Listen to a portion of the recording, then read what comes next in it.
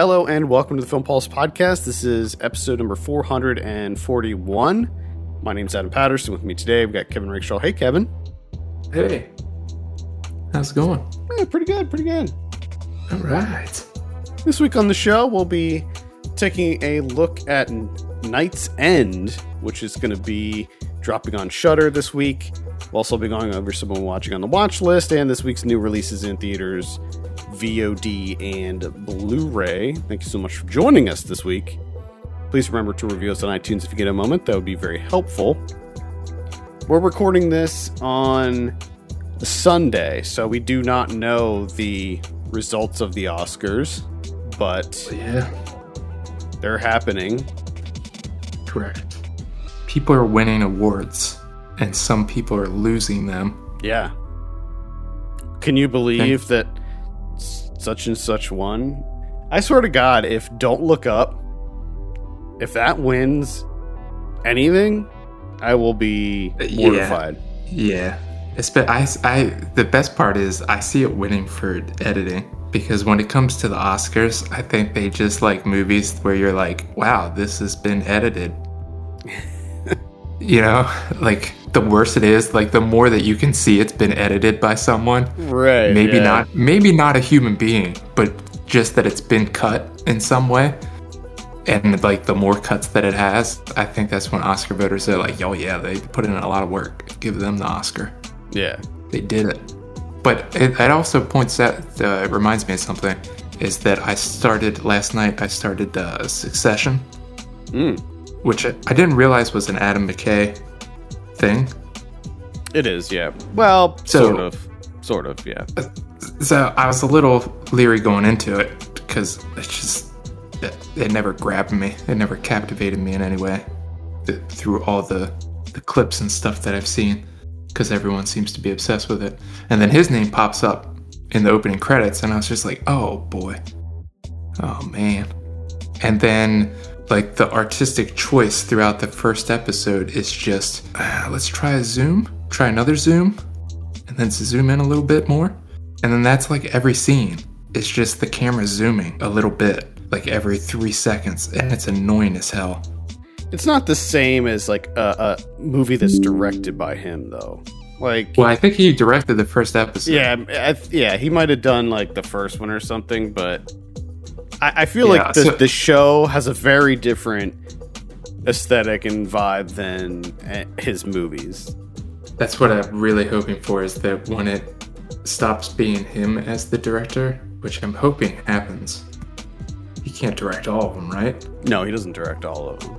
Good, because I would be oof. Yeah. All right, let's go ahead and get into our review. We're talking about Knight's End. This is directed by Jennifer Reeder. I have a synopsis here. An anxious shut-in moves into a haunted apartment, hiring a stranger to perform an exorcism, which quickly takes a horrific turn. I'll start things off with this one because I don't have a whole lot to say about it.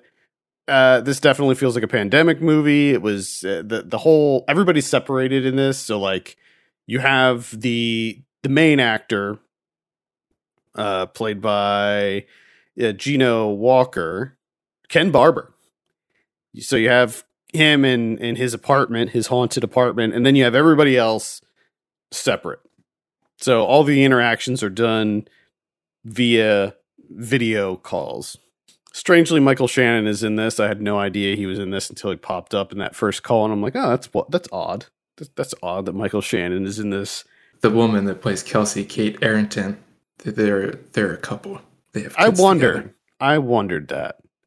And I think, they're both Chicago, and I think Jennifer Reeder is a Chicago based.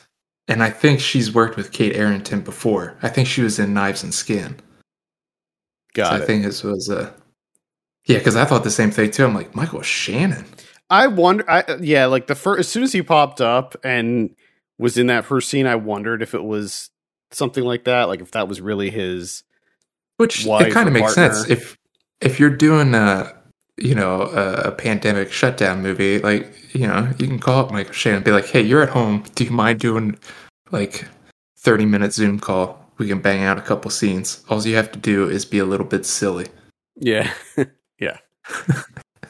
It doesn't explicitly say that this is during the pandemic or anything like that. Like, the pandemic doesn't actually play a direct part in this movie. The whole thing is like this guy went through what seems like some kind of messy divorce. He is a recovering alcoholic, and he's got some kind of agoraphobia, it seems, because like there's scenes where like he doesn't even want to get close to his front door. So it seems like there's something like that going on. There was that movie, that Soderbergh movie that came out like just a few weeks ago that dealt with, you know, the same type of thing, although that was like, that actually had the pandemic in it. Yeah. Yeah. I didn't like this movie at all. I didn't see the point of it. Like, the whole thing felt pointless to me. I was just constantly questioning what I was watching and why I was watching it. Like, what is going to be the end result of this? I found the haunting aspect of it to be very dull and sparse. I found the lore behind like the apartment to be just super surface level and not very creative or interesting. I didn't like the Zoom conversations. I didn't think that they worked in this at all. And the thing that made everything a million times worse was the constant glitching that they put in this. Yeah. That bugged the shit out of me to no end, because it was so egregious and they used it so much that it was incredibly grating. And then at one point, they introduce strobing into it. So you have glitching and strobing happening all at once. And on top of that, you have this like kind of droning, like screeching score. And this is a migraine movie. This is a migraine inducer. They should just call this movie The Migraine Inducer, because it was just an onslaught to my senses. And I did not enjoy that. So that's all I have to say about it, really. I don't really have anything else to add. Yeah, for the most part, I'm with you. This seems to be something that was born out of, you know, a set, you know, circumstances out of everyone's control, you know, with the pandemic and everything. So it seems like Shudder was like, you know, movies aren't coming out. Maybe we can get somebody to do, you know, pandemic set movie, and we can throw it up on Shudder. And it seems like, you know, maybe if they just waited out until movies got back up and running, and then you could have done something actually worthwhile. So, like, in terms of like what it's born out of, the circumstances that it's born out of, it's fine. Like, it's not good, and I'm much like you, where I was just kind of like, I don't really understand the point of this. It just, like, that's the feeling that I get, is that this is just a group of people trying to make something work given the circumstances. And at the moment, and like if we were still stuck in like a, you know, pandemic shutdown type situation, I'd be like, oh yeah, good job everybody. But coming out, you know, years later after being lifted from that, and everyone's kind of like back to normal, commuting to work. Don't want to be reminded. We don't want to remember back to when we had to live inside those days. Yeah, it's just like, okay, like you could have just waited a little bit and just made it like an actual movie. I mean, like, it's just this is like a nothing burger of a movie to me. Like, I just didn't. There was nothing about it that I really enjoyed or really kind of gravitated towards. Like, no, and yeah, there's a lot of filler of just like his anxiety, like him doing his. I wish they would have standing upside down. Yeah, and the counting, counting, and we did that like 15 times, I think. Well, yeah, and then you have to show him mixing the Pepto with the coffee, and as the film progresses and he gets more paranoid and stressed out, the ratio of Pepto to coffee continues to change, and eventually he's just chugging the Pepto. Yeah, I want to see a scene in this movie where he gets his order of like Pepto-Bismol and like tomato soup and shit, and just is just him meticulously removing labels and then printing labels on an old school like clicky label maker and just doing that because that must take him like hours to do. Very particular. Very particular. What's the point of that that thing that flips you upside down? Is it like to like stretch your back or something? Maybe the back, maybe it like that helps with your circulation. Maybe it gets some extra blood flow to your brain. I don't know. I mean, I've seen those a lot, and I just never really knew the purpose. No, because it's an instant headache. That's all I think. Like it just gives you a headache. much like the rest of this movie, it's all headache inducing. Like, why would you want a headache right off the bat? That's why the poster is like the harsh like yellow back doorway with the shadowy figure inside the guy's head, because it's like, hey, it's warning you, it's foreshadowing of what this movie is going to do to you if you're susceptible to headaches. It's going to give you one. The only thing that I kind of appreciated is that it is a bit silly at times, and it seems like that's what it's going for. Yes, it is trying to be like a little bit. I think if it would have leaned more into that, yeah, I would have had a little bit more fun with it. Yeah, I agree. There are some kind of silly moments, and not just the Michael Shannon stuff. Although he's good in this, but yeah, it's Michael Shannon. There's some other kind of moments of kind of levity in here as well. And I think that's something that Jennifer Reeder does a good job with. I mean, if I remember correctly, Knives and Skin had some of that as well. Although I would say that for me, Knives and Skin was a much more polished experience. Yeah, well, and I think that because I was initially excited, I was like, oh, a new Jennifer Reeder film. Like, this is Michael Shannon's in it. All right. A horror movie, this should be interesting. But then when I saw that she didn't write it and that it was written by someone else, I was like, this seems. And then, pretty early on, you're like, okay, this was just maybe something to do during the pandemic. It seems like that. I don't know. I think that like during the pandemic, a lot of filmmakers and just artists and creatives were like, hey, how can we use this to like kind of challenge our creativity and like help us push our craft and stuff like that. And the thing is, like, there were quite a few pandemic movies that came out that managed to be a lot better than this as far as like storytelling and everything else. Like Host comes to mind, a horror movie that's shot during lockdown, everybody's separated, and yet that movie, very similar to this movie in a lot of ways. It's kind of a haunted house movie. It involves a ritual and some like, demons coming around, and a lot of it is done through Zoom.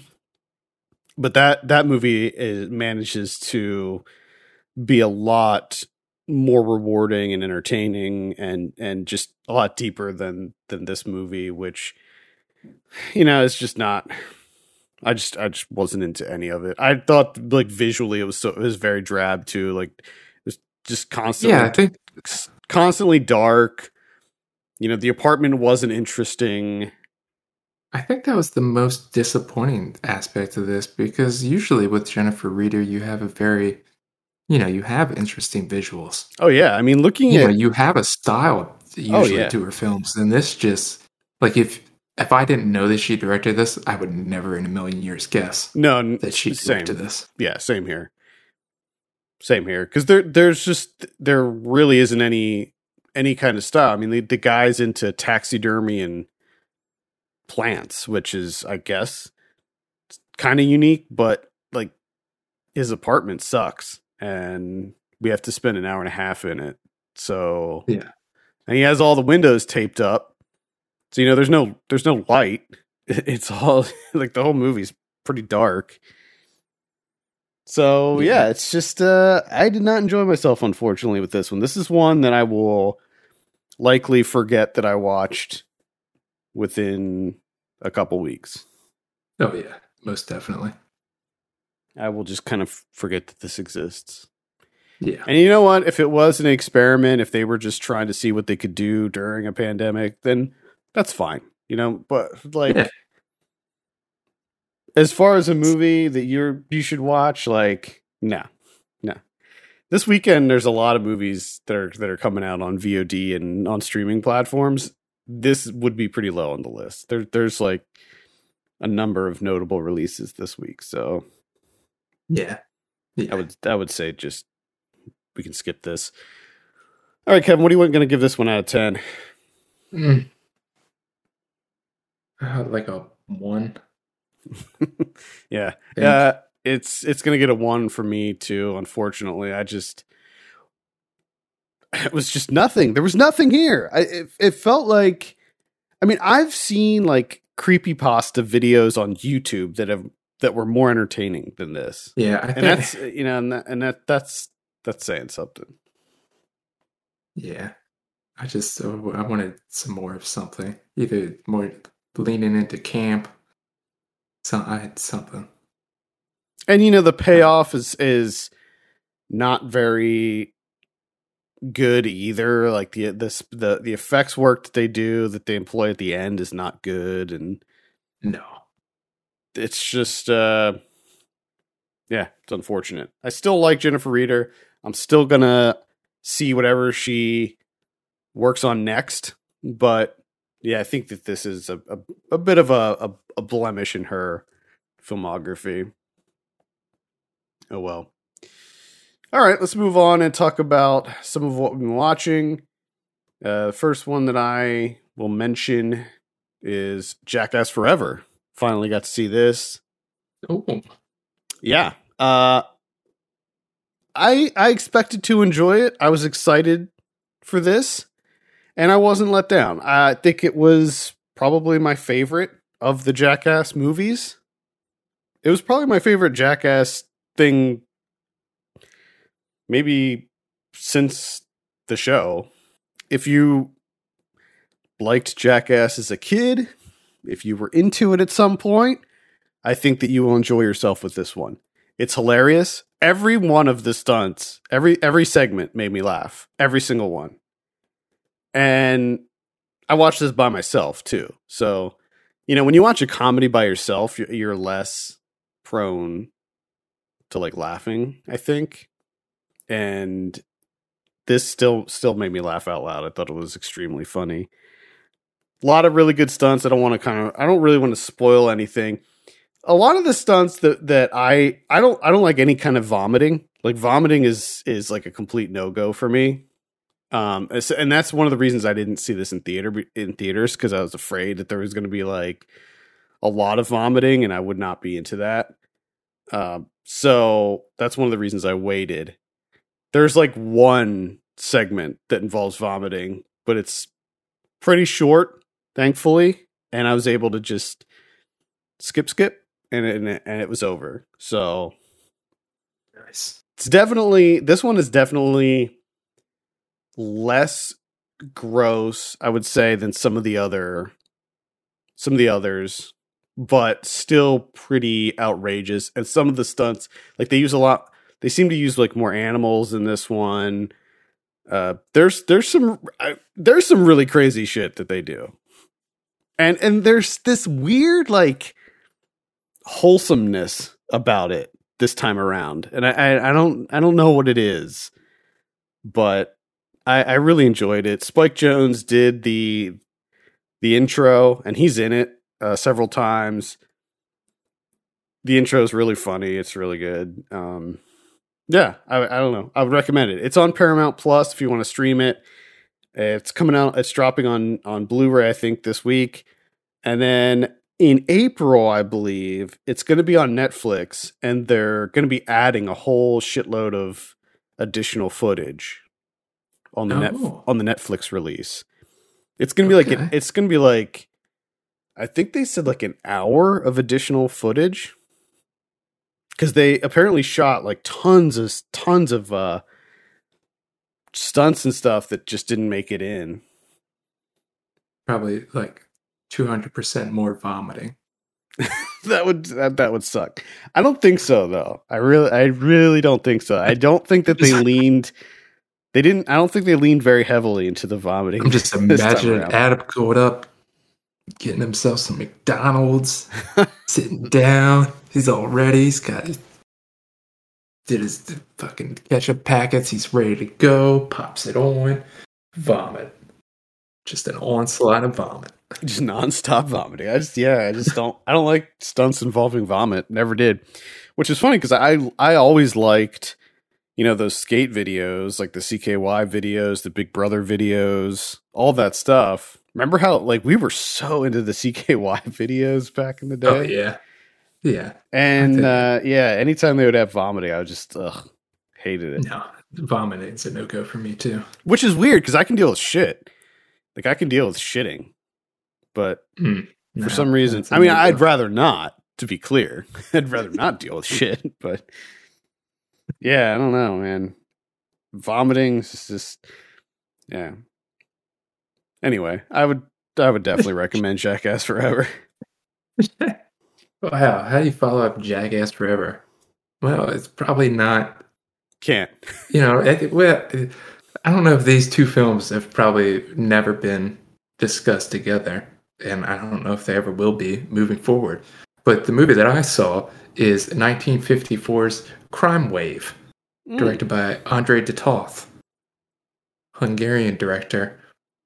This is a little film noir starring Sterling Hayden as a police officer, and this is fucking good.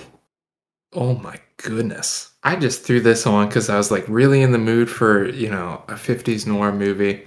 It's only 74 minutes long. It's on the Criterion Channel. And I was just like, yeah, you know what? This should be, should at least be entertaining. Most noir films are, right? Even the ones that are kind of not that great. And man, I was not expecting this to be as fucking good as it is. It's originally called The City is Dark.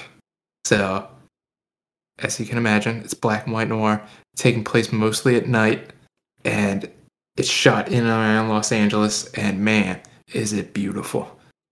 The black and white cinematography here is just gorgeous. And it also stars a guy that looks really fucking weird. And this weird-looking guy turns out to be Charles Bronson. Nice. Fucking Charles Bronson. This is before he was even called Charles Bronson. Wow. Charles Baczynski, playing a guy named Ben Hastings. So the three guys break out of San Quentin, right? They're knocking over at gas stations, all sorts of little places off the highway, mostly just to get money that they can get to the next place. Just small-time stuff. And the movie's all about ex-cons and the difficult life that they have after prison. So the guy Steve Lacy, played by Gene Nelson, he's kind of the central figure. He's out of San Quentin, and he's since married. He's got a good job. He's staying out of trouble. He's doing everything that he needs to do, right? But anytime ex-cons come through the neighborhood, they usually try and hit him up, to try and get him in on, a new job, or can you help us out, something like that. And that's what ends up happening here. These three guys try to knock over a gas station. One of the guys gets shot. They go to Steve Lacy for help. He doesn't want to fucking help them. He's like, just leave me alone. Well, now the cops are in on it too. They want him to help. So they start putting a squeeze on him, saying, you got to get out on the street, start getting some information, got to be a stool pigeon. And of course, he's like, man, if I do that, I'm going to have to do that for the rest of my life. So he's getting it from both sides. People just won't leave him the fuck alone. And it's just a really interesting dynamic of how that plays out. Of ex-cons having to deal with other ex-cons, but also dealing with the police at the same time. And both of them essentially want him to be a criminal. They don't want anything else for him. They just want him to be a criminal. Both sides. And it gets a little more interesting because there's another guy that's an immigrant, right? Which I'm not 100% sure if Titov was going for this. I'm pretty sure he was, him being a Hungarian guy. the cops go to the one immigrant. He's like, hey, go over and try and get some information. Since Lacey won't help out, you do it. They don't follow him. They just wait back at the station. And they're like, oh, hopefully he'll call us back. Well, of course he fucking dies. Like, what the fuck? And then at the end, he's helping out. The Sterling Hayden goes into this bullshit thing. He's like, we're the police. We help our citizens. Which was like, it seemed like a kind of a dig where like, they consider them citizens, like actual Americans, where this Hessler guy, the immigrant that they got to help out, they don't really consider him a citizen. So they didn't really help him. They were just like, huh, if he dies, he dies. But I highly recommend it. It's fucking good. Yeah, it sounds awesome. Crime Wave. Let's see. I saw Windfall. This is on Netflix. This is directed by Charlie McDowell. This is the guy who did The One I Love. Which I thought was pretty. That was an interesting one.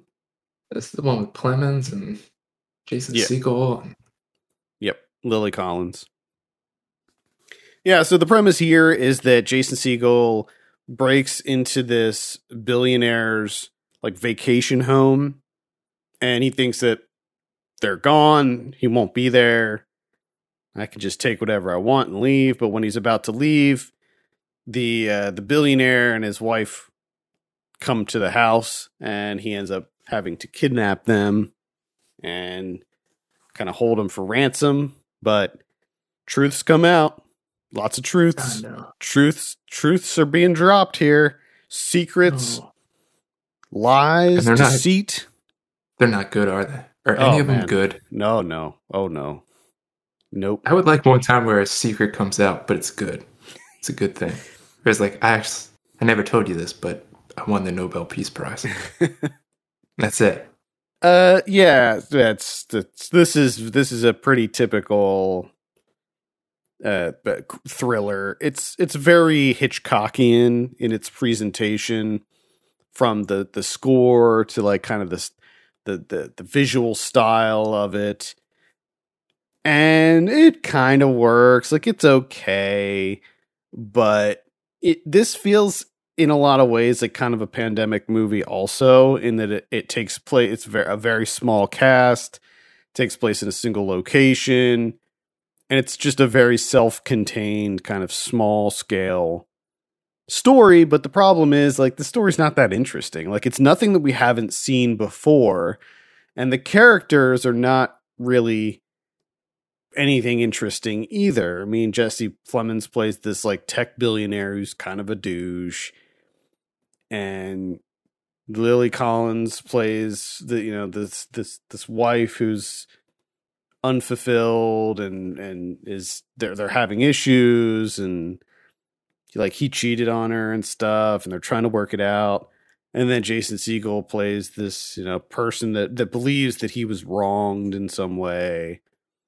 And it's just there's just really nothing new here. The end, like the finale, is a bit unexpected, I would say. They do some kind of, it is kind of a surprising ending. I didn't see it coming, that's for sure. But it's not really enough to make this like anything more than just like kind of an average thriller. It's not a comedy, to be clear. You might go into it thinking that it is, with Jason Segel involved, but it's not really a comedy. There's some dark humor in it, but I still wouldn't classify it as a comedy. So I don't know, maybe no, I wouldn't even get like, it's on Netflix, so put it on. If it grabs you, good. If not, whatever, turn it off. There's also 90,000 things on Netflix. Yeah, that you could also watch. You can watch. They have a new Apatow coming. Yeah, got a new Apatow coming. Also, pandemic movie. Mm-hmm. Everybody's got to do the fucking. Yeah, the movies are finally catching up. Like these pandemic movies are coming out. Yeah, I think that's the thing that kind of sucks about that. Because we're all over it. Like we're all over it. We don't want to be reminded of it. Yeah, and also like because it's like I've been going to work for. Like for me, it was a very short period. Like I wasn't even like everyone else that got to have like I was still going to work and stuff. So it's like, fuck, man. Glad you guys make your little movie. I'm still going to work every day, risking my life. Yeah, fucking same thing. All right, let's take a look at what we have in theaters. Morbius. This looks fucking dumb as hell. I agree. I like Morbius, the character, but nothing, like all of the trailers and everything about this, like none of it is really doing it for me. No, and I've seen this trailer I don't know how many fucking times. I bet this is going to be a bomb. This is not going to be good for anyone. I mean, I think it's cool that they're trying to like kind of expand the Spider-Verse, if you will, like with the Venom movies and all that stuff. But this I don't know. This one, but you also it's Jared Leto. Like, yeah, I don't know. I just don't see him. What do you think he was doing on set as Morbius? Do you think he was? God. Can you? What do you think he was trying to come up with? It probably involves blood. He drank blood, or like he's probably drinking blood. He probably carried around blood, licking blood on people. Fuck knows with this guy. I don't see this doing well. I don't either. Just I don't see it. All right, VOD this week. Let's see. We have on the 29th, we have Schemers. We also have Follower. We got Nitram. That's going to be on AMC Plus. That's the one with Caleb Landry Jones. It's the Justin Kurzel movie. I'm very interested in this. Oh boy. Yeah. It sounds like it's going to be rough. It does. We got Zero Fucks Given. That's going to be on Mubi. I'm also interested in that. Zero Fucks Given. Mm-hmm. It's a French, I don't know if it's a comedy, more like a dramedy maybe. About a flight attendant. On the 31st, we have Kicking Blood. It's a vampire story. Kind of like a centuries-old vampire who watches a man recover from alcoholism, and she decides to stop drinking blood. You know, because like vampirism is like alcoholism. It's kind of like, you know. Oh yeah, it's kind of like addiction. Yeah, if you think about it. If you think about it, it's kind of like addiction. Yeah, and if you have your withdrawal symptoms, and if you've been doing it for so long, and you go into withdrawal, you could actually die from it. Mm-hmm. I'm wondering if Morbius is like that. If Morbius is an allegory for addiction. Boy. He could very well be. We also have Night's End coming out on the 1st. We got Let the Wrong One In. That is a horror comedy. We got Boone. Sounds like a crime thriller. We got Barbarians. It's a horror comedy. I think might just be horror, but IFC Midnight's putting that one out. On Netflix this week, we have Apollo 10.5, A Space Age Childhood. What is this? Tells the story of the first moon landing in the summer of 1969 from two interwoven perspectives. The astronaut and mission control view of the triumphant moment, and through the eyes of a kid growing up in Houston, Texas, who has intergalactic dreams of his own. Is this a Richard Linklater Yeah, oh yeah. I remember that he does have one coming out soon.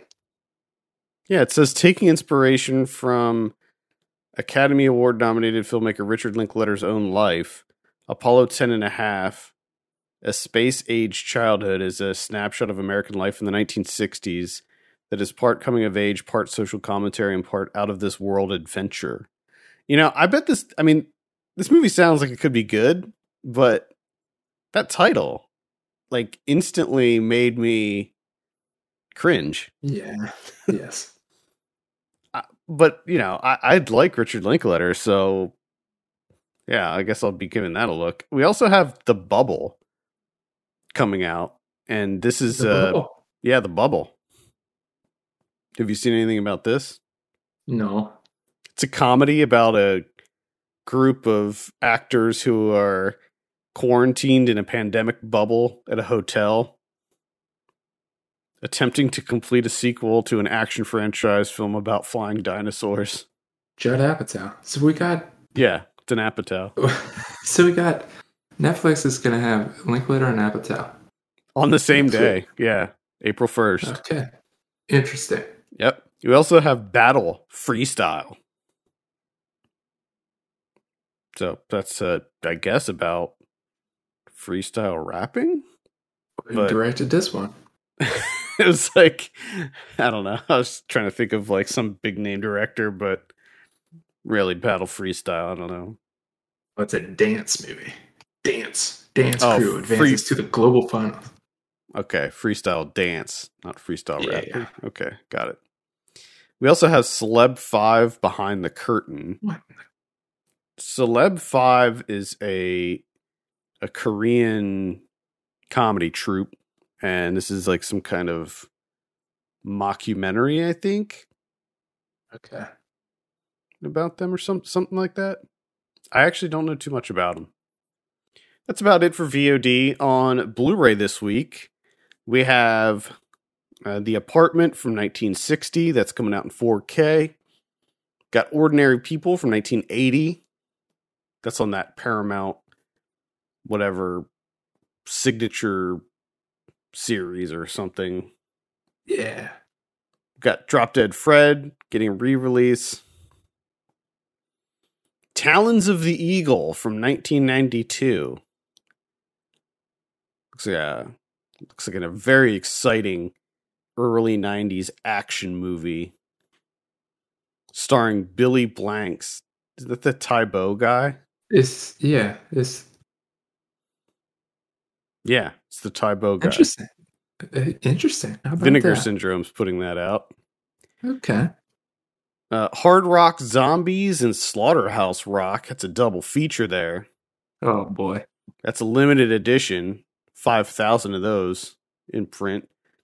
We got Reform School Girls from 1986. That's also coming out in a limited edition. Ballad of Blood from 2016. The Forbidden Door from 2009. Let's see. Scream Queen. My Nightmare on Elm Street. That's the documentary about Nightmare on Elm Street 2. Which is pretty good. We have Shakedown from 1950. Pathogen from 2006. That's Vinegar Syndrome AGFA collab. That's the Emily Haggins one. The zombie movie. She was like 12 when she made it or something like that. Wow. Tragedy Girls from 2017 getting some sort of Blu-ray release. I'd recommend that. That was awesome. Slash Dance from 1989. Oh boy. That's a Vinegar Syndrome. Never heard of that. But I am all about it, especially that cover. Holy crap. Slash Dance. A female cop goes undercover. Catch a serial killer. Hell yeah. Backwoods Marcy from 1998, also Vinegar Syndrome. Sybil from 2019. Vinegar Syndrome on that too. No, it says it is Vinegar Syndrome, but it's a Music Box Selects. Not sure what that's all about. Marry Me, that's the one that came out earlier this year with Owen Wilson and Jennifer Lopez.